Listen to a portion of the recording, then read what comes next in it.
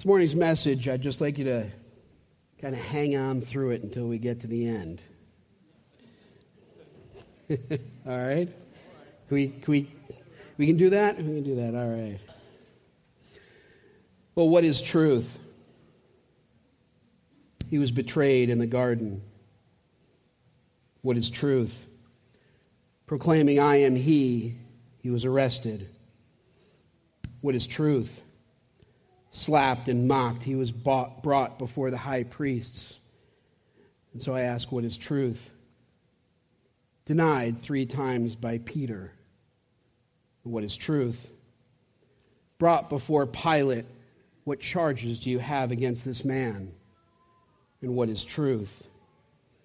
Are you the King of the Jews? What is truth? I have come into this world for this, to testify to the truth. Everyone who is of the truth listens to my voice. And so Pilate asks, what is truth? So this morning I ask you, what is truth? How do you know truth? Where do you look for truth? In our society, in an Oprah-fied world where everyone speaks of their own truth, does truth even matter anymore? I say how we understand that truth and how we live that truth and how and what we know about the source of that truth is very, very important. Last Sunday after service, about 100 people joined us in Fellowship Hall to vote on the amendments to the bylaws and the statement of faith.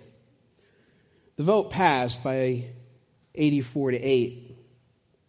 These bylaws are required legal documents that are meant to protect the church. They establish how we're organized and how we function as a religious corporations.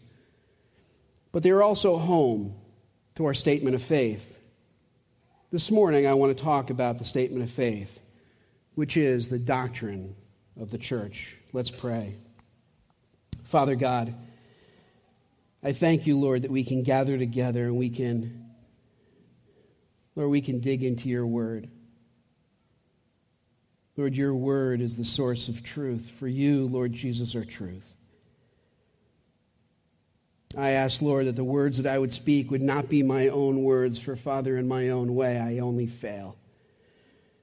And so I ask, Holy Spirit, that you would fill me from the soles of my feet to the crown of my head, that every cell in my body and fiber of my being would scream out the glorious name of Jesus. That, Father, we would get all caught up in that fount of living water, and that is you. Lord, I thank you for each one who is here, and now I ask for soft hearts. I ask that ears could hear and eyes could see. And Lord, I just thank you that we can come before you, seeking your face, receiving your hand, and knowing your truth. In Jesus' name, amen. Doctrine has had a bad name in the evangelical community because of the potential that doctrine can divide. But let's be clear, folks. Doctrine everywhere divides. Jesus even said this in Luke 12:51. Skip, do you have 12? No, I don't think I gave that to you. I'm sorry. Jesus says, do you think that I came here to bring peace on the earth? No, I tell you, but rather division. These are the words of Jesus. Truth divides. The question is, what is your source of doctrine? What defines you? Well, doctrine is simply a belief or a set of beliefs that define how you see the world. So those who say that they don't have any doctrine aren't being honest. In every and any way that we interact with each other and with the world, we are guided by our doctrine. The real question is, what doctrine are you guided by? How do you see the world? What defines you? What defines me? Frank shared that the one scripture that he feels most readily captures the Christian life is Galatians 2:20. Skip, if you can put that up. I have been crucified with Christ, and I no longer live, but Christ lives in me. The life I live in the body, I live by faith in the Son of God, who loved me and gave himself for me. Another way to say this is that our Christian life is defined by our character and our convictions. Character is the qualities by which we are defined. Our character is very much tied to our convictions. Convictions are what you believe to be true. And for us here in the church, and I hope for you, that's the divinely established truth. What is it that you are willing to go to the stake to be burned, to protect, or to affirm? Without conviction, character is just free to run. Without convictions that are based upon sound doctrine, strong biblical study, our character will be based upon whatever the world happens to say and whatever you happen to think. This includes, by the way, how you understand holiness and righteousness. So character does not exist in a vacuum. Honor is what we used to think of as closely tied to character. A person who had character was a person of honor, we would say. Honor used to be defined this way. For men, courage. Your word was your bond. Honesty, integrity, manliness, a willing to fight battles, protect your family, your neighbors, your nation. For women, it was chastity, purity, submissiveness, service to family and to others. But that's completely been turned on its head. Men, if we lead and we protect, if we try to be men, somehow we have overstepped our bounds. And women who are pure and submissive to their husbands and making a home, caring for children and others are somehow viewed as failing all women.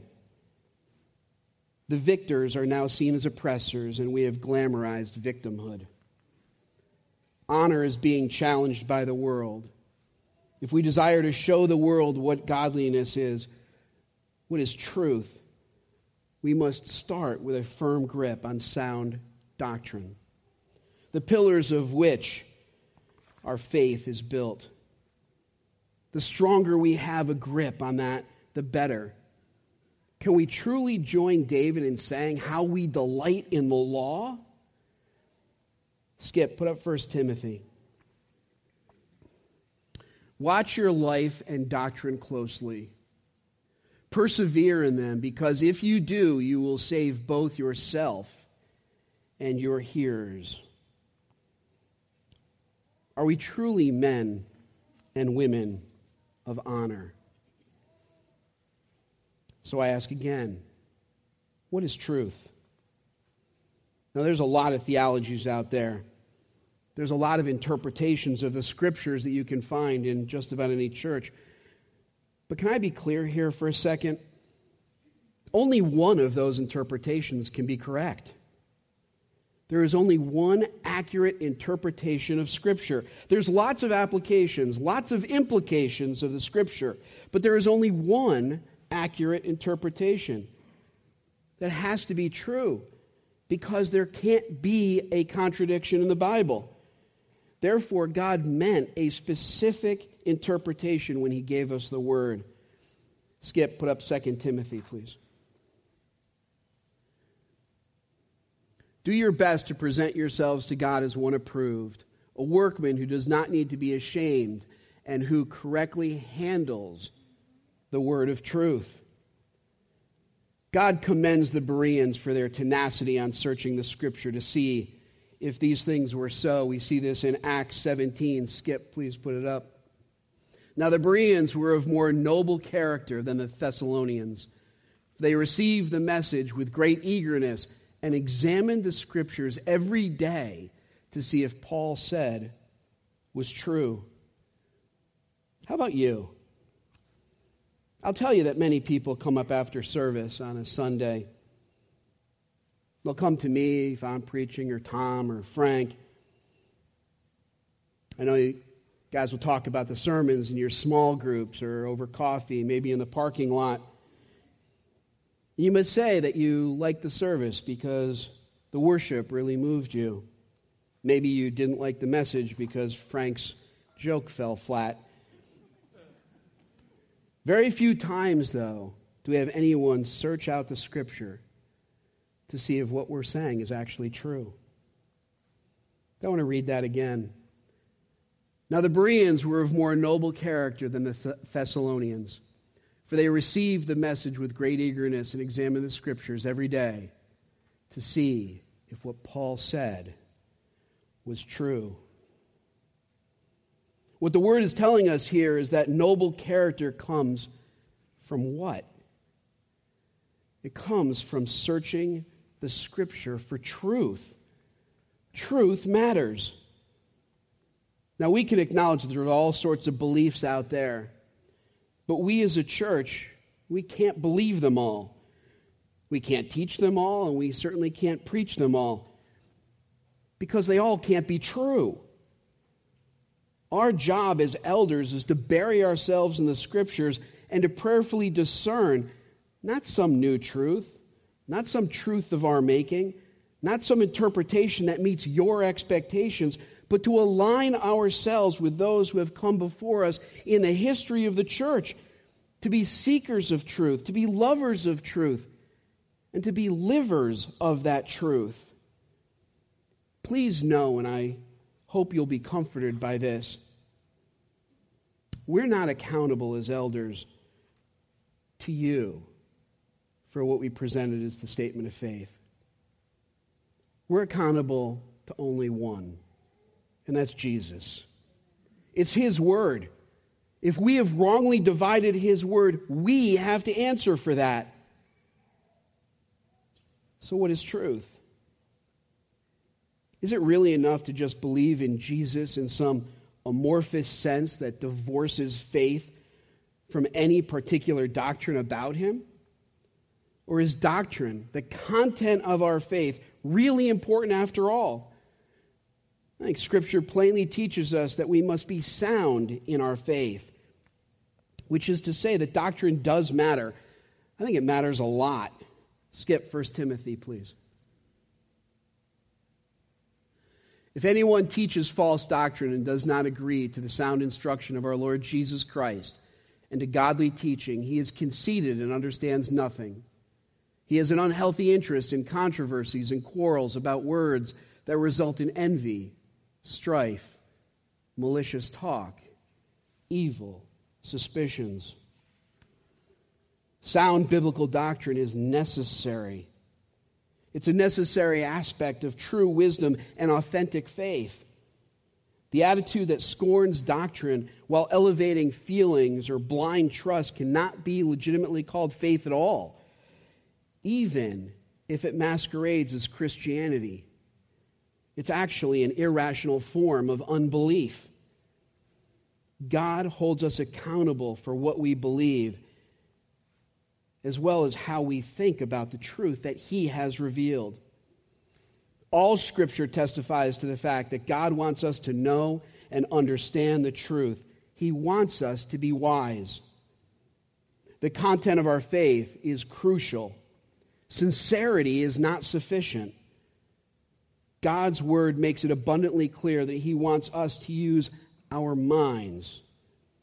And one of the most vital duties facing every Christian, especially in an era such as ours when the church is overrun with contradictory ideas and spiritual confusion, is the duty of discernment. Last week, Frank shared from 1 John 1:5, God is light, in Him there is no darkness at all. That song just kind of really hit home, huh? That means that Jesus is perfect. He is the standard by which all things are measured. He is right all the time. He's absolute truth.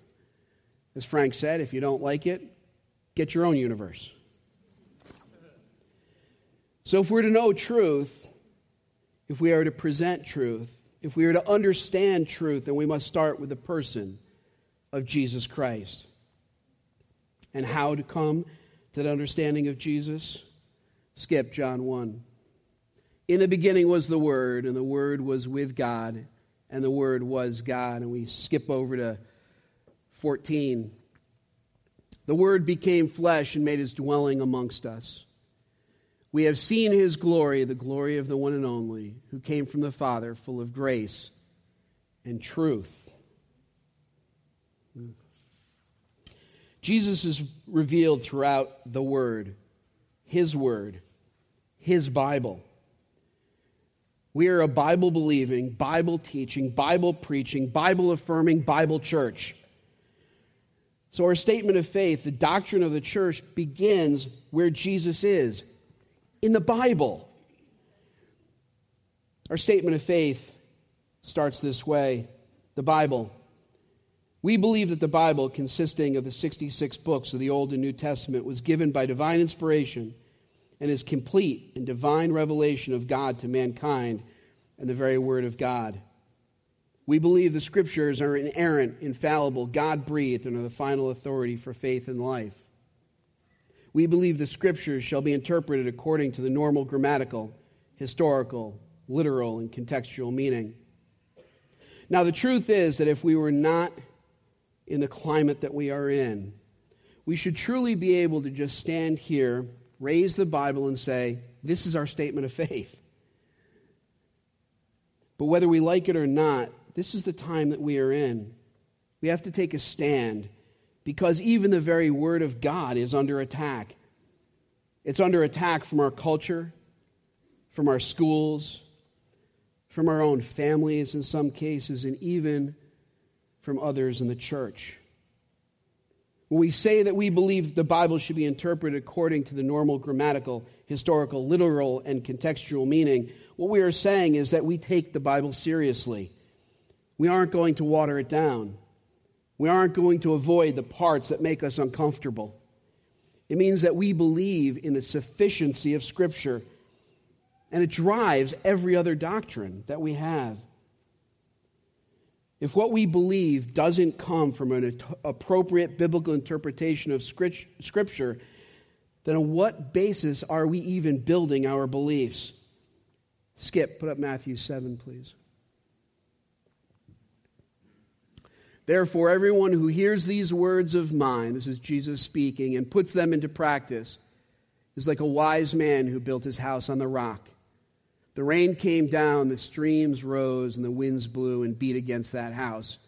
Yet it did not fall because it had a foundation on the rock. But everyone who hears these words of mine, that's the Bible, and does not put them into practice is like a foolish man who built his house on sand. The rain came down, the streams rose, and the winds blew and beat against that house. And it fell with a great crash. We are called to be biblicists. We are called to be people of the Word. We are called to be seekers of truth. And the truth is found in Jesus as revealed in Scriptures. Now, it's all good to say that we are a Bible church. We may even say that we believe in the literal interpretation of Scripture. Generally, no one has an issue with that until there's a belief that's placed before us and we have to look at it up close. One example of how biblical doctrine comes into conflict with a worldly doctrine is on the issue of creation. Genesis 1 states, "In the beginning, God created the heaven and the earth." It goes on to tell us that God did this in 6 literal 24-hour days. We have spoken about that from the pulpit before. God used the word yom, a day. It could mean a period of time. But then he used what's known as an ordinal, first day, second day, third day. And just in case we didn't get it, we're told evening and then morning, a day. For millennia, everybody knew that this was a 24-hour day. So the Bible says it's 6 consecutive, literal 24-hour days. That's biblical doctrine. You may say that you don't agree. You may say that you don't believe that God created in 6 literal 24-hour days. But the argument is not with me. It's with the text. You can't legitimately argue that the Bible doesn't say that. You can say that you don't believe it. But then you have a secular or a worldly doctrine. The source of your understanding, the source of your belief is outside of the Bible. And besides, I think that you're not even on the side of real evidence. Skip, can you play the video? He said in the Bible, first off, we need to remember that the Bible is actually God's Word. 2 Timothy 3:16 says all Scripture is breathed out by God. 2 Peter 1:21 says, for no prophecy was ever produced by the will of man, but men spoke from God as they were carried along by the Holy Spirit. 1 Thessalonians 2:13 states that when you received the Word of God, which you heard from us, you accepted it not as the word of men, but as it really is the Word of God. So these verses, among others, claim that the Bible is God's Word. But is God's Word true? Well, ponder these propositions properly presented in paraphrased perfection. Psalm 119:160, John 17:17, Proverbs 35, Ephesians 1:13, Colossians 1:5, and Numbers 23:19, just to name a few. These declare God's Word to be true, the Word of truth, the sum of truth, the power of truth, and that He cannot lie. Because of that, the Apostle Paul declares we refuse to practice cunning or to tamper with God's Word. So, according to the Bible, the Christian's ultimate standard, God can't lie, the Bible is God's Word, and God's Word is truth and ought not to be tampered with. Now, let's peek at some of the 10 Commandments in Exodus 20 to see if he really meant what he said there, okay? Don't murder.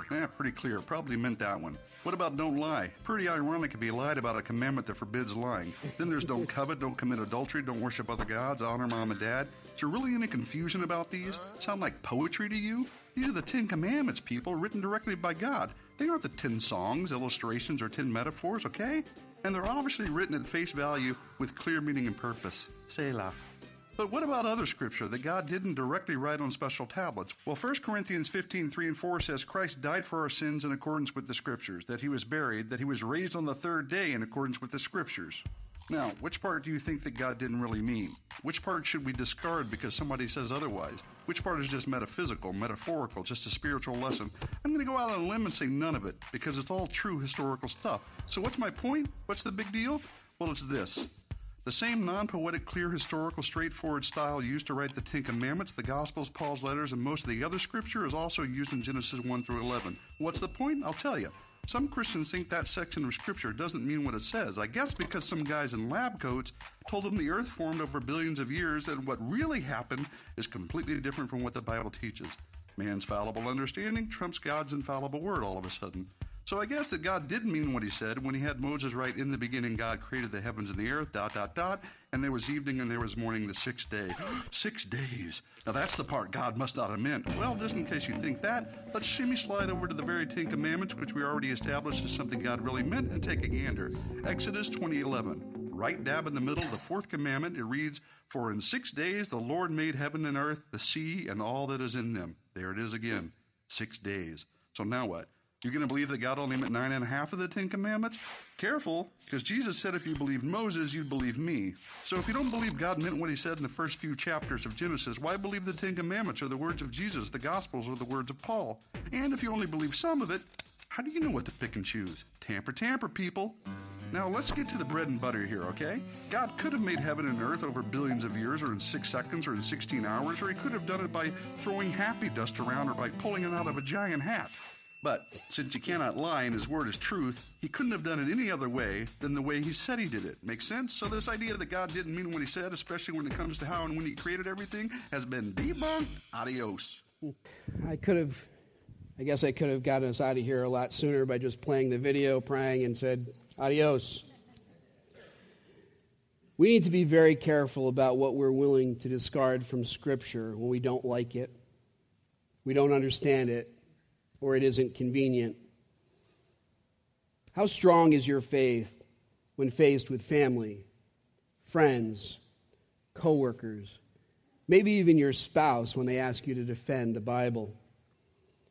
Can you be unwavering in stating that the Bible is truth, even if it doesn't feel good? Even if it means that you have to tell them what they are doing is wrong?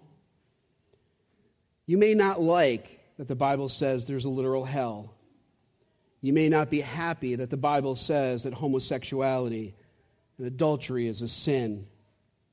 You may struggle with the biblical roles of men and women or Satan. or the depravity of man. But that doesn't change the fact that the Bible says it. If you're willing to discard scriptures you don't like or you don't understand, you need to question where your faith is actually rooted. So what is truth? The Bible tells us that truth is a person. Skip John 14:6, please. Jesus answered, I am the way and the truth and the life. No one comes to the Father except through me. Here's the challenge this morning. As the worship team comes up, it's a rather simple question. Who is your truth? Is it you? Is it some politician? Maybe a media personality, an athlete.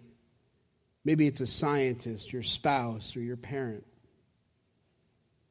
Is your truth found in whatever and whoever is standing before you? Or is your truth Jesus? I will tell you that the doctrine of this church, the doctrine of my life, and the doctrine of our home is in Jesus. How about you? Let's pray. Father God, Lord, you are the source of our truth. Even when we don't understand it, Lord, and so often we don't. Lord, that's where faith comes in. Trusting that what you have said is right and true, because you are the King of Kings and the Lord of Lords. And Father, I know that there are many amongst us who are struggling with understanding that truth, with accepting that truth, and especially in a society, in a day and a time in which to stand up and declare that you are truth is somehow viewed as hateful, is somehow viewed as not being loving or kind. Lord, I just ask that you would just come and you would make yourself known now. May we all declare with one loud voice that you, Lord Jesus, you are truth. May we find absolute peace and comfort in knowing, Lord, that we are not the source of that truth. And so may you be glorified. And we ask you these things in Jesus' name. Amen. Hi, I'm Jeff Eckstein, one of the pastors here at Bethlehem Community Church. Welcome to our Sunday podcast, coming to you from the town of Bethlehem in upstate New York in the USA. Bethlehem Community Church is an independent, non-denominational, Bible-based evangelical church that includes people with backgrounds from many denominations. We believe that it is only through the love of the Father, the sacrifice of our Lord and Savior Jesus Christ on the cross, and the power of the Holy Spirit that we can come into a personal relationship with God. We are people truly seeking a deeper intimacy with God and with one another. If you'd like to know more about our church, please visit our website at www.bccdelmar.org. There you'll be able to find our statement of faith, as well as more about the ministry of Bethlehem Community Church. You'll also be able to submit prayer requests as we are called to pray with and for you. We also would love to hear your story and how you found our podcast and where you're listening from. So please visit our website and send us an email. Again, it's bccdelmar.org. That's bccdelmar.org. Thank you for joining us as we continue our pursuit of knowing God and making Him known.